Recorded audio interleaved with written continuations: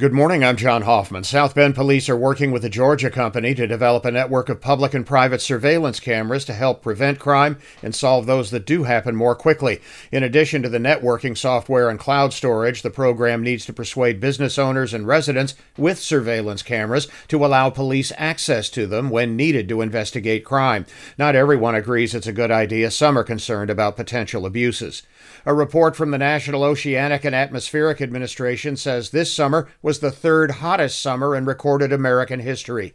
NOAA says the average temperature from June 1st to August 31st for the lower 48 was 73.9 degrees Fahrenheit. That's 2.5 degrees above average. Only the Dust Bowl year of 1936 and last year, 2021, were worse.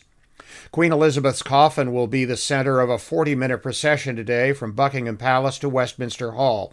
The Queen's remains arrived in London Tuesday evening. Once it arrives at Westminster, there will be a service for the royal family lasting around 20 minutes, and the public will be allowed to start paying their respects beginning around noon, our time today. The Indianapolis Colts have cut place kicker Rodrigo Blankenship after he struggled badly in Sunday's season-opening tie at Houston. The Colts have signed two new kickers to compete for the job. The Colts are at Jacksonville this Sunday. In baseball, the South Bend Cubs won Game 1 of their best-of-3 playoff series against Cedar Rapids last night at Four Winds Field, 2-1.